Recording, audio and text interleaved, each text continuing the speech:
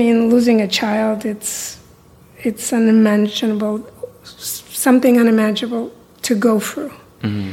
But sport in a way, running in a way, saved me from sadness for the rest of my life. I'm Matt Dixon, and welcome to the Purple Patch Podcast. The mission of Purple Patch is to empower and educate every human being to reach their athletic potential. Through the lens of athletic potential, you reach your human potential.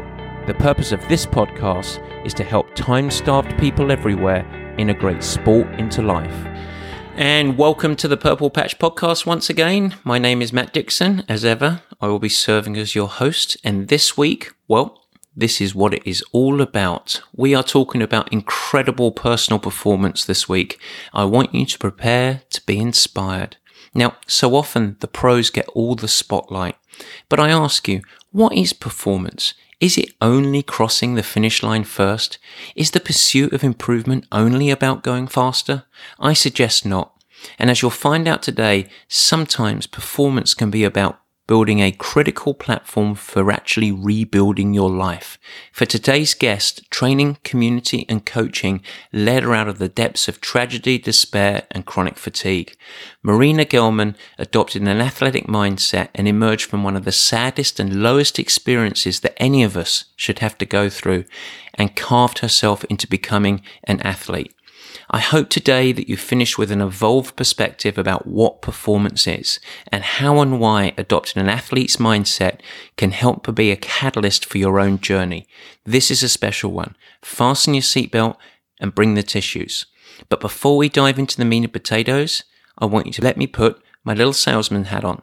You see, this week is the only week that you're going to have the opportunity to order the special Purple Patch cycling and triathlon gear. If you love good kits, this is the week, because we're closing the store on Friday, April the 6th, and you won't be able to order again this year. Now, as you may know, the 2018 Pantone is purple. I didn't know that, but I was told it. Well, that meant for the first time, we're going to put purple in a Purple Patch kit. But with that became my challenge.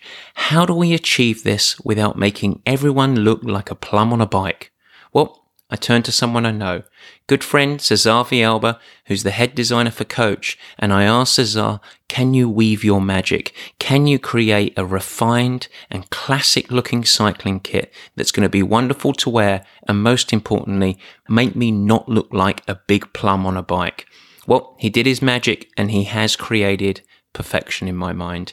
Delivered via Waddy Inc. The stores close on April the 6th. That's this Friday. You won't get another chance. So if you'd love a great looking kit that happens to have a little Purple Patch logo on it, head to purplepatchfitness.com right on the front page. This is your chance. Just get the order in before April 6th. Now, I'll take my salesman hat off and we'll get on with Word of the Week. We like the way he thinks, serious with a wink. Let's open the book, it's time to take a peek. It's the Dictionary Word of the Week. This week, it's really Words of the Week. This week, we're talking about process, not outcome. Or as you might say, process, not outcome. Yep, the words of the week are there, but the sentiment is critical. You see, whether in a training or racing mindset, these are words to live by. So many athletes and people come to Purple Patch or approach their daily training with a leading focus of results and outcomes. I want to break 5 hours in a half Ironman. I want to podium. I want to go under 30 minutes in my swim. I want to qualify. These are all lovely goals. They're good anchors. They might be catalysts for you getting up for your early morning workouts, but they're not the central focus on a daily basis. In fact, we should take a page from Bill Walsh, legendary football coach, whose title of his book was very simple, The Results Take Care of Themselves. And this was all based on Bill's demand of his players and everyone in the organization. On the elements that they can control, he asked for perfection. The focus was on the doing. And he believed, rightly, that if the doing was as close to perfect as possible, and then the results, winning Super Bowls, winning games, would naturally take care of themselves. So I challenge you, instead of being results focused the whole time, adopt a focus of personal development and improvement. Place your mind on the elements that make up your performance, whatever your mission and goal, and do those as well as you can be. You have your mindset absolutely centered around the things you can control, doing the basics very, very well consistently. And then on race day, go and put them together, all in process. Focus on the things you can control. And guess what? Your best results will flow from it. And if you don't believe me, take the Purple Patch Pros. We never talk about winning. We never talk about trying to beat someone else. Instead, we talk in terms of controlling what we can control and doing the things that will contribute to our own performance as well as we possibly can. And that is why we consistently refer to the word or phrase of the week, maybe process, not outcome. Or coming back to my English, process, not outcome. And I suggest that you do the same. Now, let's get on with the meat and potatoes.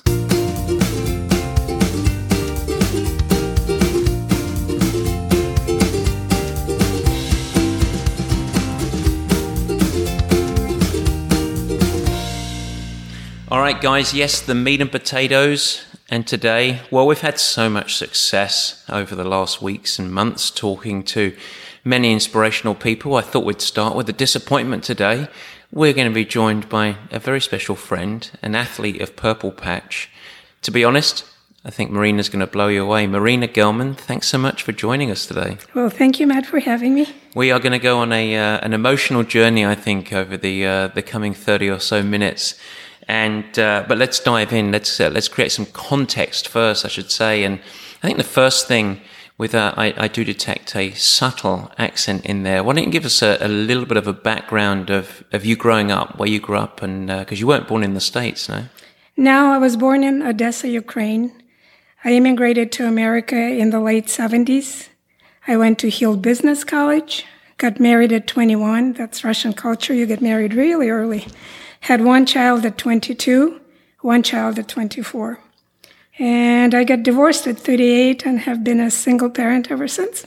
Single parent ever since. So before we talk about the next chapters of your story, your performance story that we're going to dive into today, I want to fast forward to the now.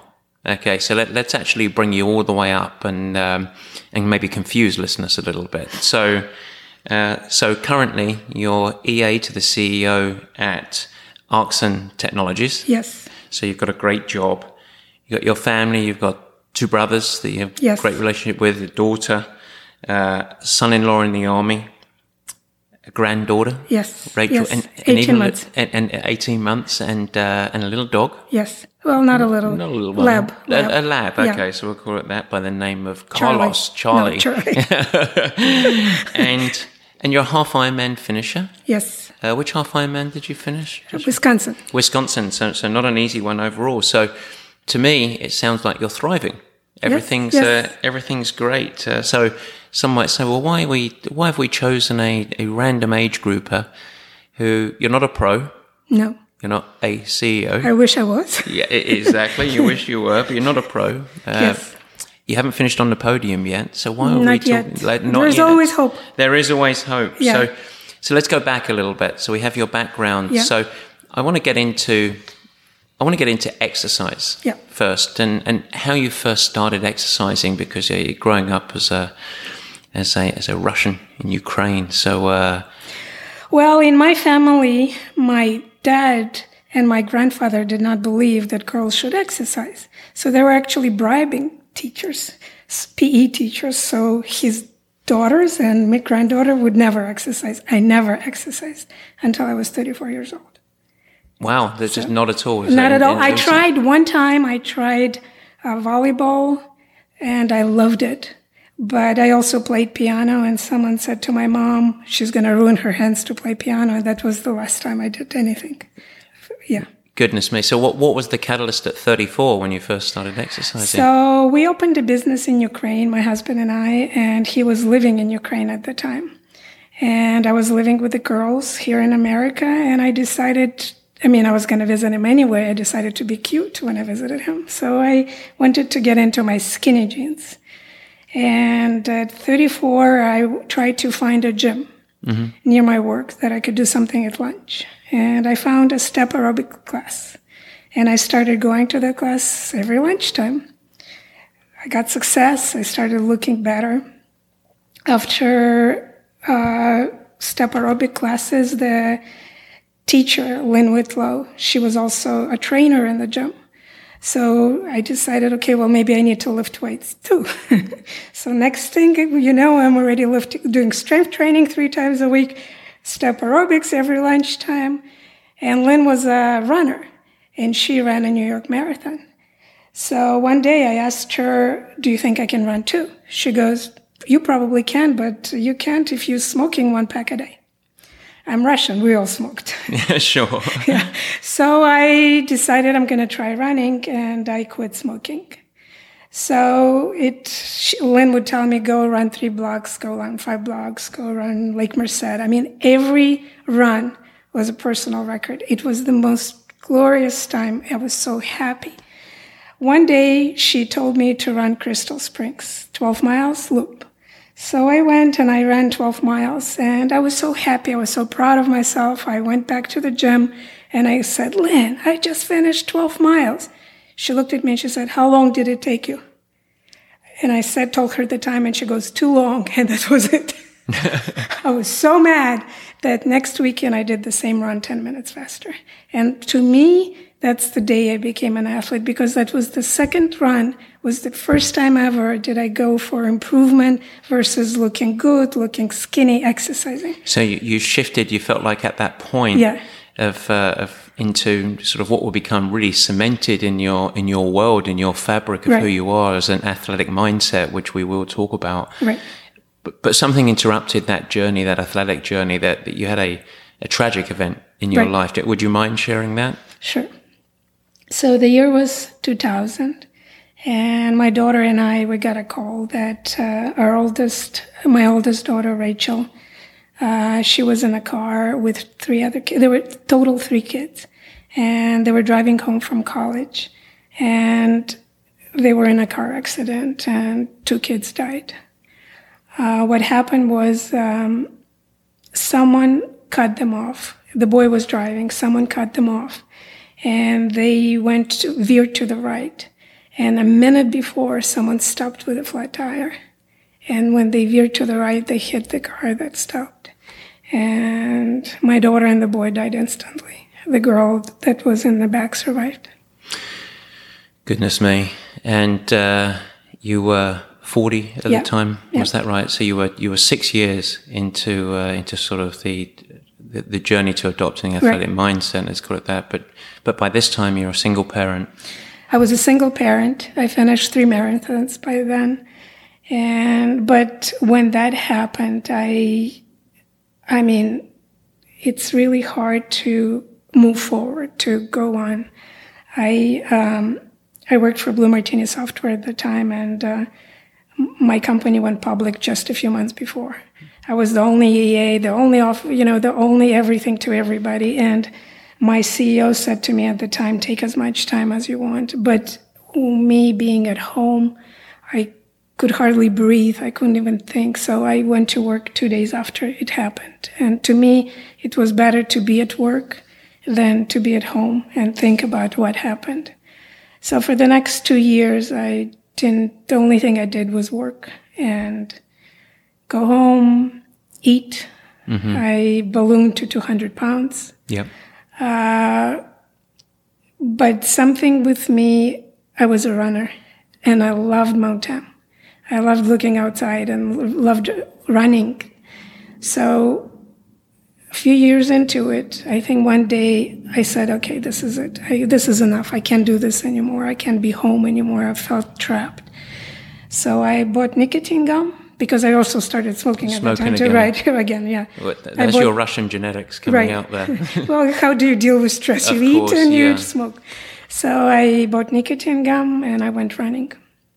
And you started to move back into exercise, but tragedy was not over for you. Shortly afterwards, there was another event. Yeah.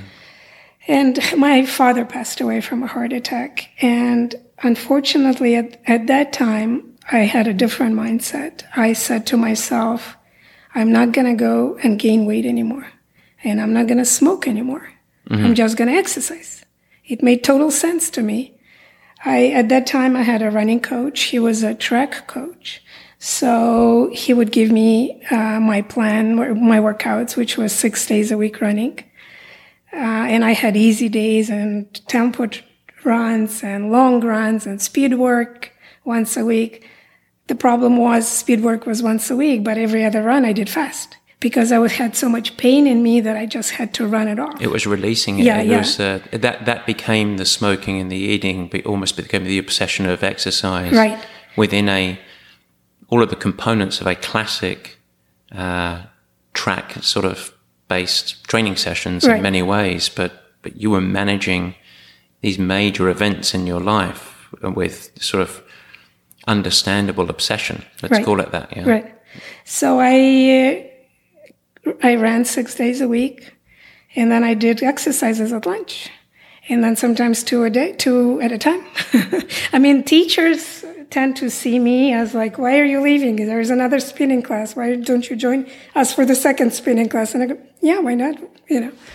So that became what I did for a while until gradually I got sick. It was, my body stopped responding. I would go to the track and I couldn't keep the speed anymore. I was just going down and down. My coach had no idea how to deal with it. He didn't understand overtraining at the time. And then one day I stopped going to the track because I couldn't run anymore. And it became, diagnosed as chronic fatigue, and that was it. Yeah, that was it. So that must have been a plummeting of not just your physical ability, but your emotional state as well. It was crazy, and the thing what always I feel saved me is because I have athlete's mind. If I have a problem, you find a doctor, and you find a doctor and you solve it. And if you don't find the right doctor, then you continue looking. So it's always been, so I became my passion and my mission to find a solution. And you reached out. So this is about the time of your journey, our journey together, that you reached out to Purple Patch. At the time, 2007 or so, you were basically at your lowest point physically and emotionally. I mean, we can say that sick is the right word. You were very low, and at that state that you reached out to me. You reached out to Purple Patch, and I've always I can't remember, to be honest, what your catalyst was for reaching out. And so sort of go back in time a little bit and talk about when we first met and what the catalyst was. And I want you to paint a picture of what your life was like, because you were talking about doing exercise classes, you were talking about going to the track. That was not the Marina that I met. No. So where were you at physically? And then what was the catalyst for reaching out to Okay, so I reached out to you in 2012. Okay. And after many, many different treatments, one of them being cortisol treatment for adrenal fatigue, I gained massive amount of weight. And when I reached out to you, I was 240 pounds. It was massive, crazy. I found out about you from Iguana Running Club. Martina Jones, who was the president at the time, invited you to speak at our annual meeting. This is a historic, very well-known club in San Francisco. Yes, it's a women's running club that I belonged to for many, many years. Yeah. I didn't attend the meeting, but she took some notes and she sent it out. And I remember reading notes. I don't remember everything it said. I only remember 2 things. One was that you had chronic fatigue and you actually recovered. And another one, I remember that you said that you don't believe slow runners should run 22 miles because they're slow, with too much damage to it. And I remember I've always run 22 miles for every marathon training. I mean, for my 2 marathons, I did 26 miles before my actual marathon. So you did a marathon before you did the marathon? Yes, I did. Yeah. And I was like, really? So I thought, okay, that sort of clicked. And I thought, well, you've recovered from chronic fatigue. I'm going to contact you. Maybe you can help me to recover. And at this point, it's fair to say, you couldn't walk up a flight of stairs. I wasn't walking up. I was walking outside for about 2 hours a day. I worked part-time, which helped me. I mean, I had a lot of time on my hands. I was using elevator to get to my first floor in my building. I had sleep apnea. I had to use a machine, which I didn't use, but I had to use a machine, I was told. And I also remember at that time looking over one of my doctor's shoulders, and it said a Beast next to my name, which totally freaked me out because that's not how I see myself.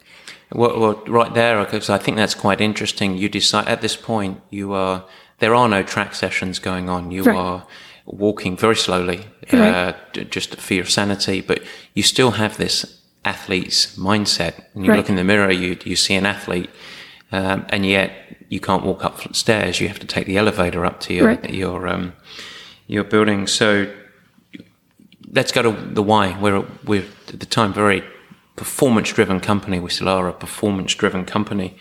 And do you remember goals that you had when you came? What was the mission that you came with? I had 2 goals. And one goal was to recover from fatigue that I had. And the second goal was to run 3 miles. That's all I really wanted. If I could run 3 miles, then I can run a marathon. If I just run 3 miles, I can build from there. So it really was ground. It really was ground zero in many ways. You know, I'm really glad you have bigger goals for me than I did. Yeah, I didn't do that. So, you remember our first conversation? I remember our first conversation. I don't remember the content of it though. Do you remember that? Well, I couldn't find a journal, but I wrote a couple of things in my journal after we spoke, and it said, "This coach is going to change my life." That's what I wrote. I remember that you gave me hope. And I remember that you said, "Okay, now we start work." I remember that. And I remember how excited I was, you said yes. And I remember also asking you, "Do you think I can run a 10K?" And you said, "Yes." I said, "When?" And you said, 8 months, something like that. I got to tell you, I pulled that one out from my behind. That's you got to create hope sometime. But you had, at the time, the first training program was walking and some strength, if I remember, and I was very keen to get you sort of riding on a bicycle, but I do remember that one of the first things saying you have to get back to the mindset of being an athlete. And one of the very first workout, maybe not the first week, maybe, I remember you gave me a workout for every day. And I wasn't used to doing anything every day. I was resting after. If I would exercise, I would need rest. That's how my mind was at the time. And I remember doing something 2 days in a row and writing to you and saying, "I feel so stressed." Do you remember what you responded? No, probably toughen up. You said, "It's not going to kill you. Do it." So now we've got to join the dots, because now you're a half Ironman finisher. And so we managed to get you over a relatively short period of time exercising consistently. Yep. And things were moving in a positive direction. And I have to say at this point, you had to go through a journey before me that set up the platform to get you there. So I don't want your story to come across as I came in as the savior. I think that there was a catalyst and a perfect timing of our meeting that helped get there. And your body was able to fit into a system in many ways. While it was tailored for you, it wasn't magic dust. You had to do a lot of hard work yourself before you started on this journey. But after you managed to get up to consistent exercise, I started to challenge you in different ways. And I remember you asking me about triathlon, because you were surrounded, you saw. Well, I started with you and I wanted only to run. And that was my goal, to run. But everyone else around me was swimming and riding bikes. And I remember telling you, "I've decided not to focus on running. I want to learn everything." And you said, "Okay." And we started, I was doing classes at Shift, and I couldn't join the squad. I couldn't swim. Well, before you go there, I want to let's get the groundwork first. How good were you as a swimmer and bike rider? at a runner? Give yeah, me your grounds there. Well, you weren't running. Right, well, hold We on, know I you wasn't weren't running, right. If you can imagine, the way women swim in European countries, they don't want to get their hair wet, right? Yeah. Mm-hmm. That's how I was swimming. My first plan with swimming, you wrote some things that I couldn't even understand. I'm not a swimmer, I couldn't read the plan.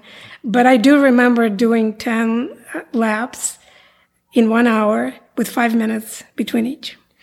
So hang on, let me rephrase. 10 laps. Yes, in over 1 the hour. Course of an hour. With 5 minutes break between each. That's not going to make the cutoff in most races, Marina. I know, right? And cycling, non-existent. Cycling, I haven't done for years. When I was about 17, there was an accident, and I was involved in it, and I was just terrified of bikes. So for so many years, I never even came next to the bike. And of course, you weren't training. You were using it as a mode of transportation when you were 17, because right. you weren't allowed to exercise. Right. It was just a way to get from point A to point B. Yeah. And when we were starting the triathlon journey, you still couldn't run. Right. So although you had a running background a little bit, but we go from there. So let's go through the swim, the bike, the run, and the integration, because I think this is fascinating from the standpoint of the progression to performance, the journey that it takes. Right. So our swim squad in San Francisco has several lanes with professionals at one end, very fast, down to the far lane, which I refuse to even give a number designation. World War II. World War II. So the swimmers in there are not to the level where they deserve to be labelled under a lane number. You were not allowed in the squad. Mm-hmm. You literally you were unable to swim in the squad. Right. And how long was the journey there? I think probably a year. You gave me a number, and you said, if you can swim that number, you can join the squad. And I remember taking lessons from some swim instructor at some college, and I was giving her the number, and I was saying, that's the number I need to get to. So she started teaching me with, you breathe every 6th stroke. I remember telling you that, and you said, no. You need oxygen. Yeah, so I patiently tried, and until one day I did get in. And you came in the squad, and then the biking. I mean, for the first year or so, you weren't riding outside. No, for the first year, I was not riding outside, and then eventually you pushed me out outside.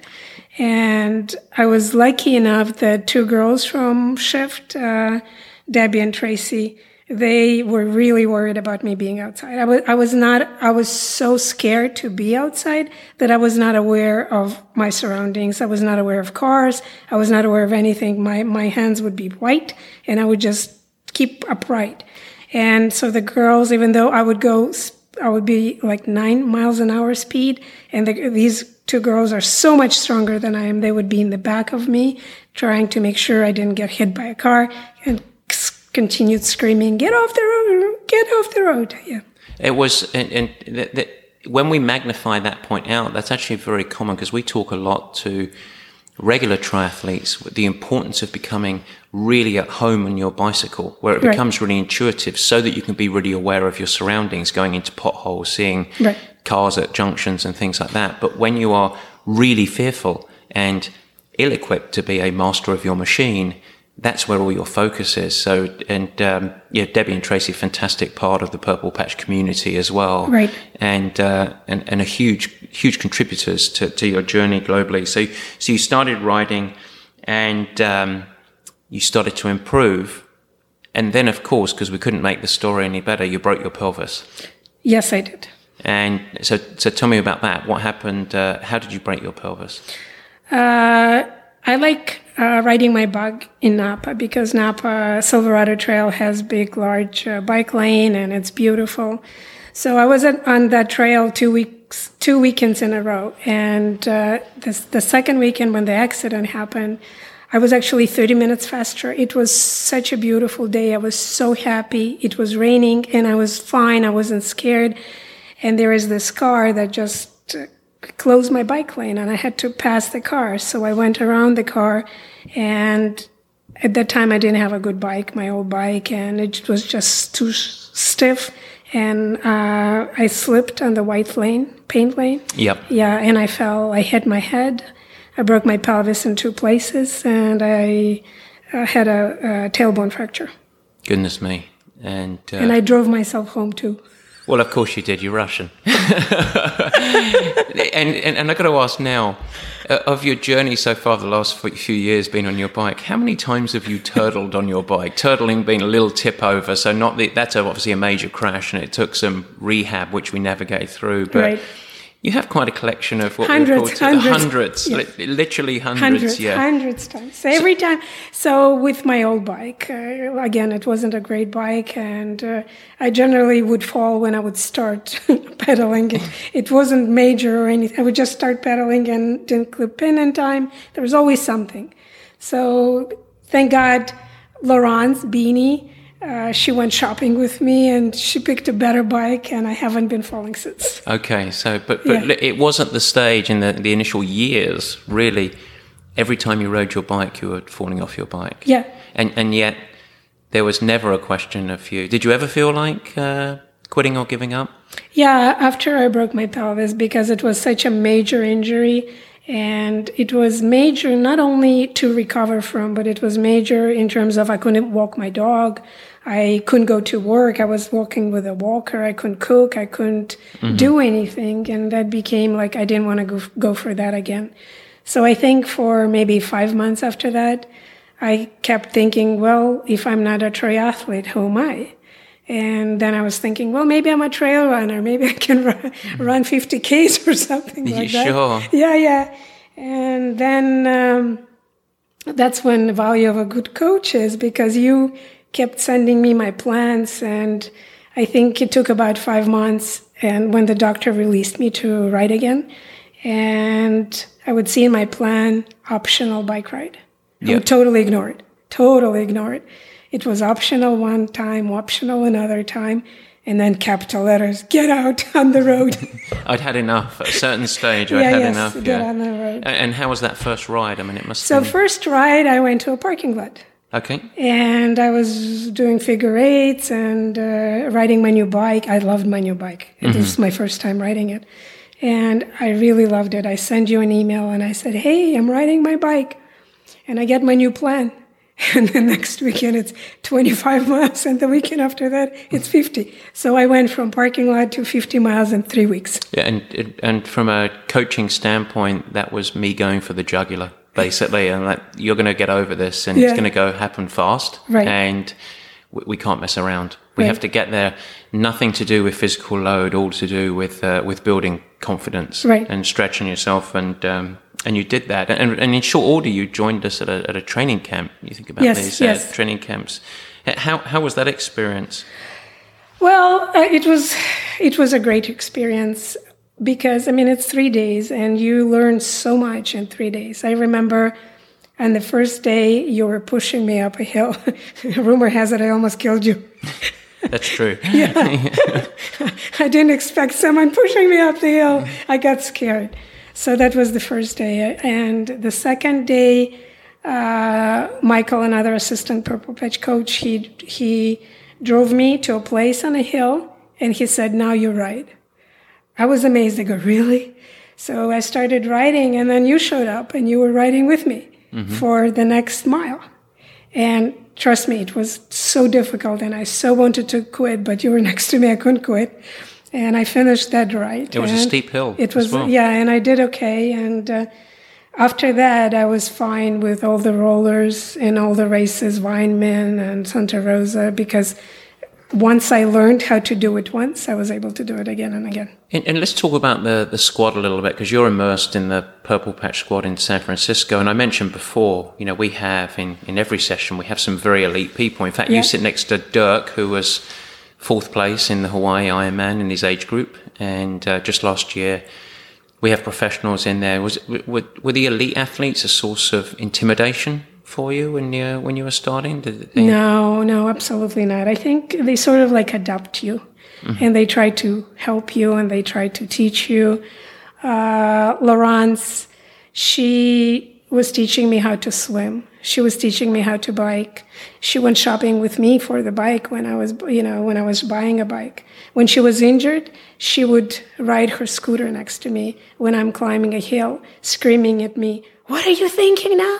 What are you thinking now?" And I was actually thinking about someone else. Why is it so easy for him and so hard for me? Sure. Yeah. So, and she was bringing me back to the moment so I could focus on my own. What you could control. Yeah, what I could control. And of course, Debbie and Tracy going with me on all the rides, especially for the first year. Mm-hmm. And Sarah Piampiana emailing me before races if I'm okay and do you need anything. Giving me a necklace that said "Believe" for Christmas. I mean, I love that necklace. So it's special. And Laura Sedal giving me a card, encouraging me before a race. So I've never found that they were intimidating. They're just a wonderful group of people. That's fantastic to hear that they're so supportive of you. And I think that's something that I'm really proud of as sort of the leader or the coach of Purple Patch, is this sort of co-connection between any level of athlete, and it's actually more about the desire to improve, which is the thing that gains respect in many ways, rather than what level you are, which is really important. But we bring you here to this point. We've talked about tragedy. We've talked about your journey into chronic fatigue and coming out of it. You started at 240 pounds. How much weight did you lose? 105 pounds. 105 pounds, so 105 pounds lighter. Now it's the point that we can tell about glorious success. So we enter the first half Ironman or Ironman 70.3, and it was a fantastic, glorious finish, yes? It was a finish. I finished the race.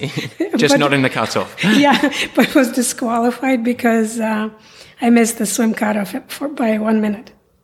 Goodness me. And was that devastating, or what was that? Yes, I was so disappointed, especially because I made the mistake you told me not told all of us not to make, that you don't follow someone else's feet because you don't know where they're going. And they decided to not go they were not where going they were supposed straight. to go. They were not going where I needed to go. And but ultimately, Ironman Wisconsin, that was your first finish, and you got back on the horse, as it were, and you finished. I was disappointed for.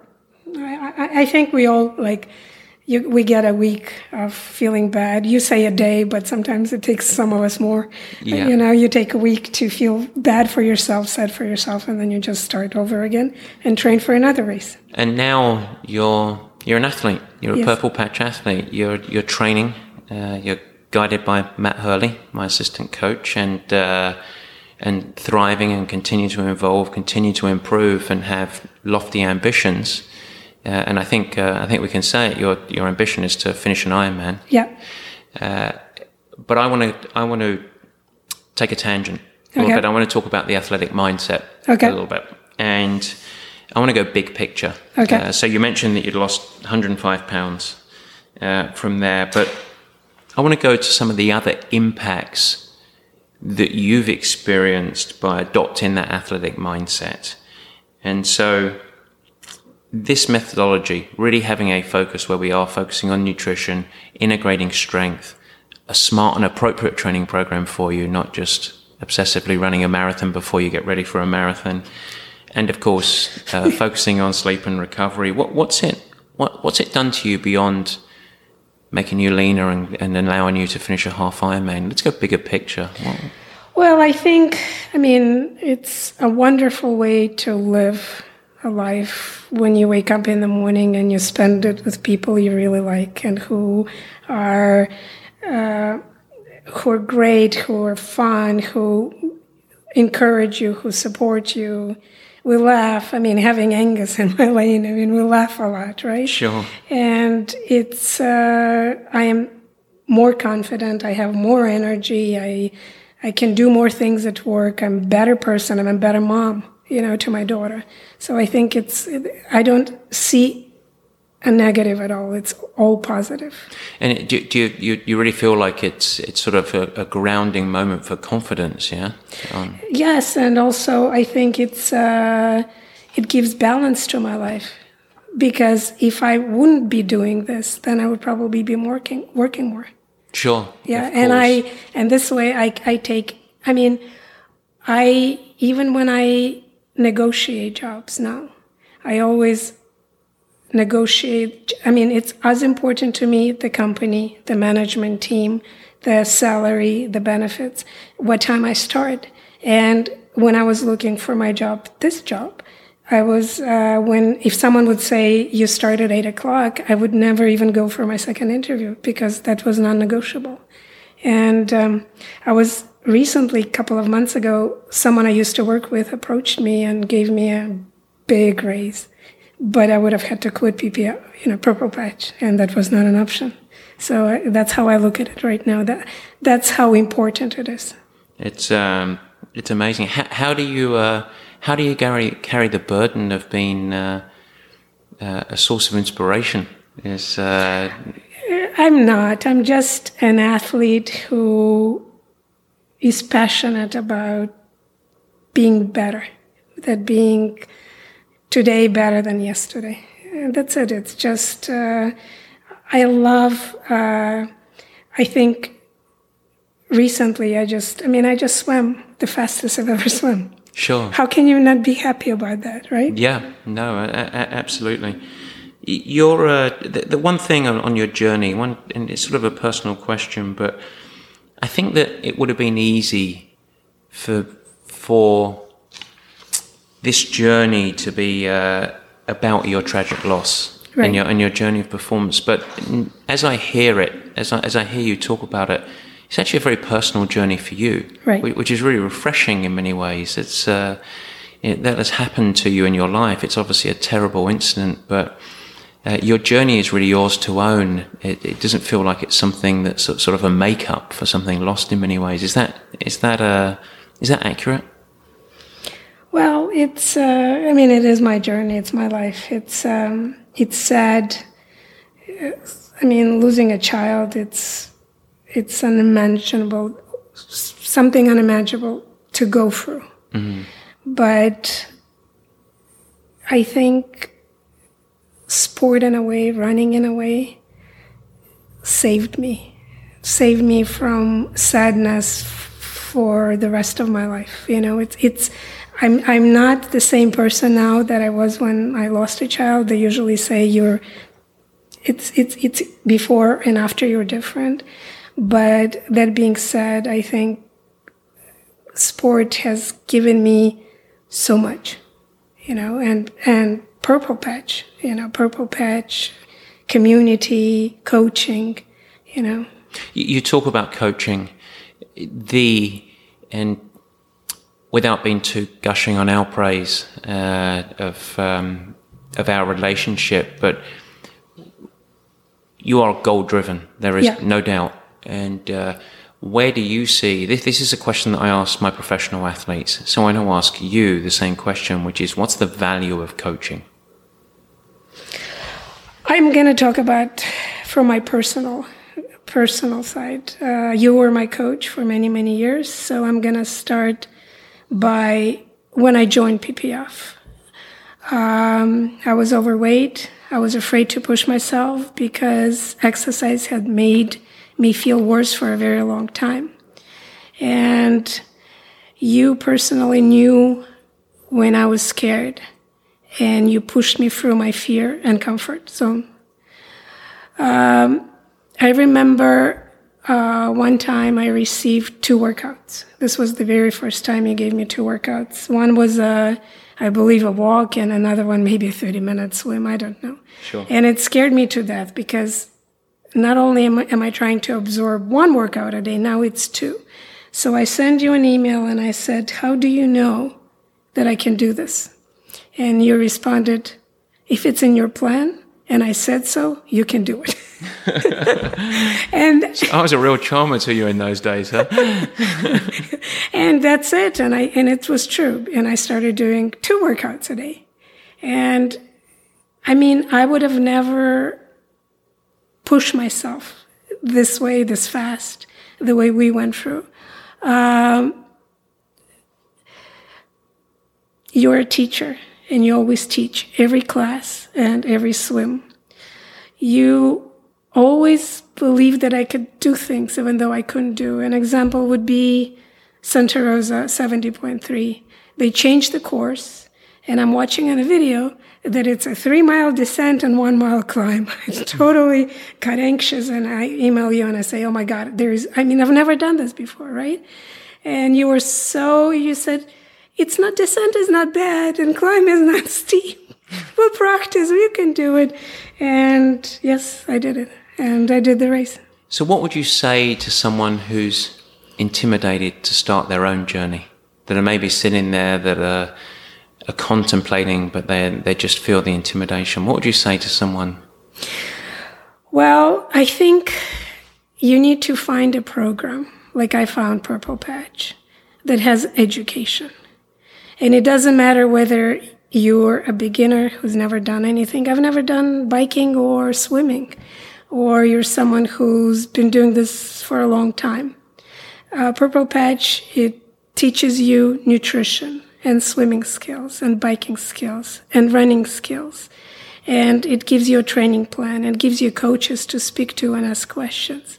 So you have everything possibly that you need. It has a community that if you can't do this alone, you can always join the community of athletes who are doing the same thing. Mm-hmm. So you will always be supported and you'll always be helped. And when I was running 30 miles a week and doing crazy amount of classes, if I had Purple Patch as my coach, if I had you as my coach, I would have never gotten sick.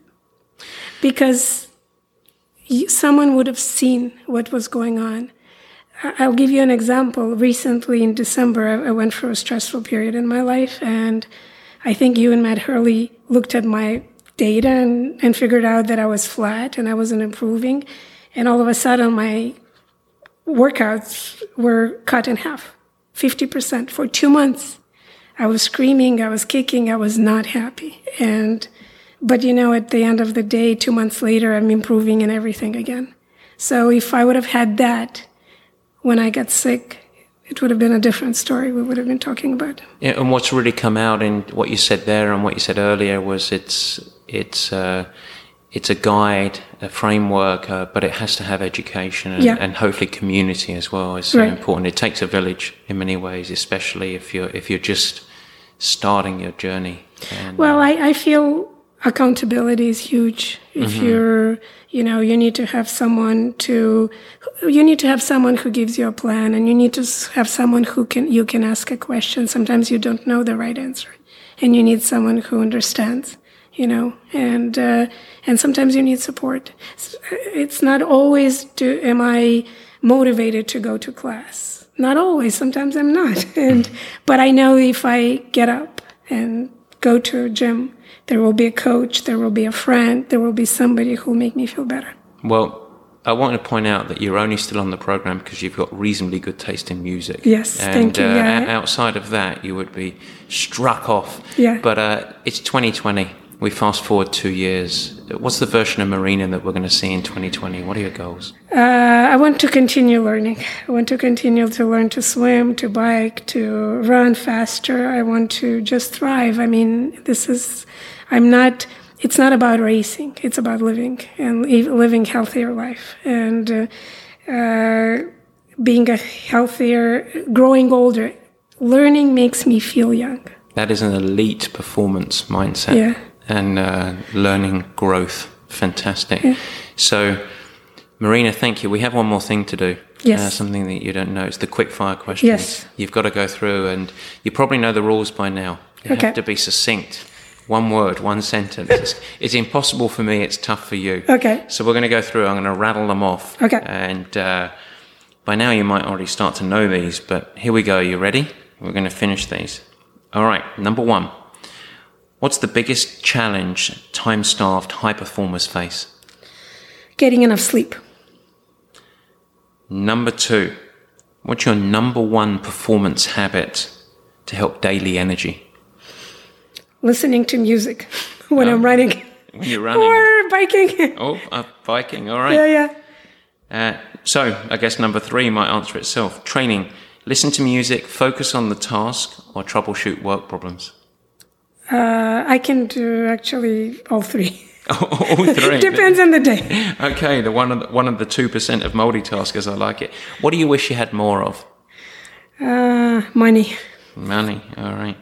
Training: fly solo or surround yourself with a crowd? Crowd. I know the answer to that one. Name 1 to 2 characteristics of an elite performer that you see across disciplines. Tunnel vision and determination. Determination and tunnel vision. Who has been your biggest mentor, performance or not? It's you and Kate. Okay. Number 1 tip for travel. Pillow or a jacket behind your back. Yeah. Good one. Yeah.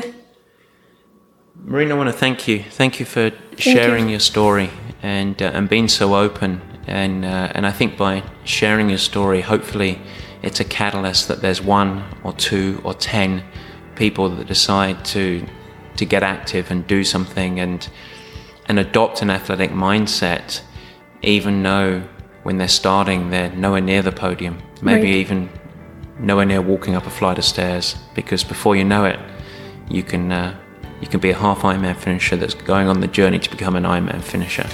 Well, I always have hope, because maybe in 20, 30 years, if I continue training, I might be on the podium. You never know. You never know. There you go. Thank you so much. Thank you. And you need to get home because you've got a hard bike class in the morning and laziness will not be tolerated. Okay, sounds good. Take care. Thank you. Bye. Well, thank you, Marina. And guys, that is a special woman, the epitome of gumption.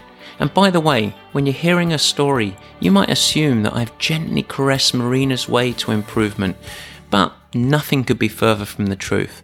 In fact, I have to say, above all athletes I've coached, I've probably set standards and expectations higher than most. In fact, I treat Marina no differently than I treat my pros. There are no gifts, there's no time for complacency, and there's no opportunity for lovey-dovey nurturing.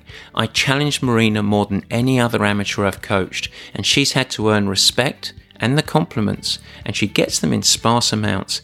Every piece of praise that I've given Marina has had to be earned, and it created a runway that's enabled her to ultimately go on for success. I hope you enjoy it. I hope that you're inspired. As ever, thanks for listening. A quick reminder, this week and this week only, get your Purple Patch kit if you'd love it. And I really thank you. If you enjoy the show, please subscribe. It's your best way to keep up with everything Purple Patch. Until next time, I'm Matt Dixon. See you for the next episode. Take care. To learn more about Purple Patch custom triathlon programming, our upcoming training camp in South Carolina, or to order Matt's latest book, Fast Track Triathlete, visit purplepatchfitness.com. Plus, now through April 6th, that's also where you can order your Purple Patch cycling and triathlon gear, purplepatchfitness.com. This podcast is available on Apple Podcasts, Spotify, Stitcher, and more. We'd love it if you would review, subscribe, rate, and share. Thanks.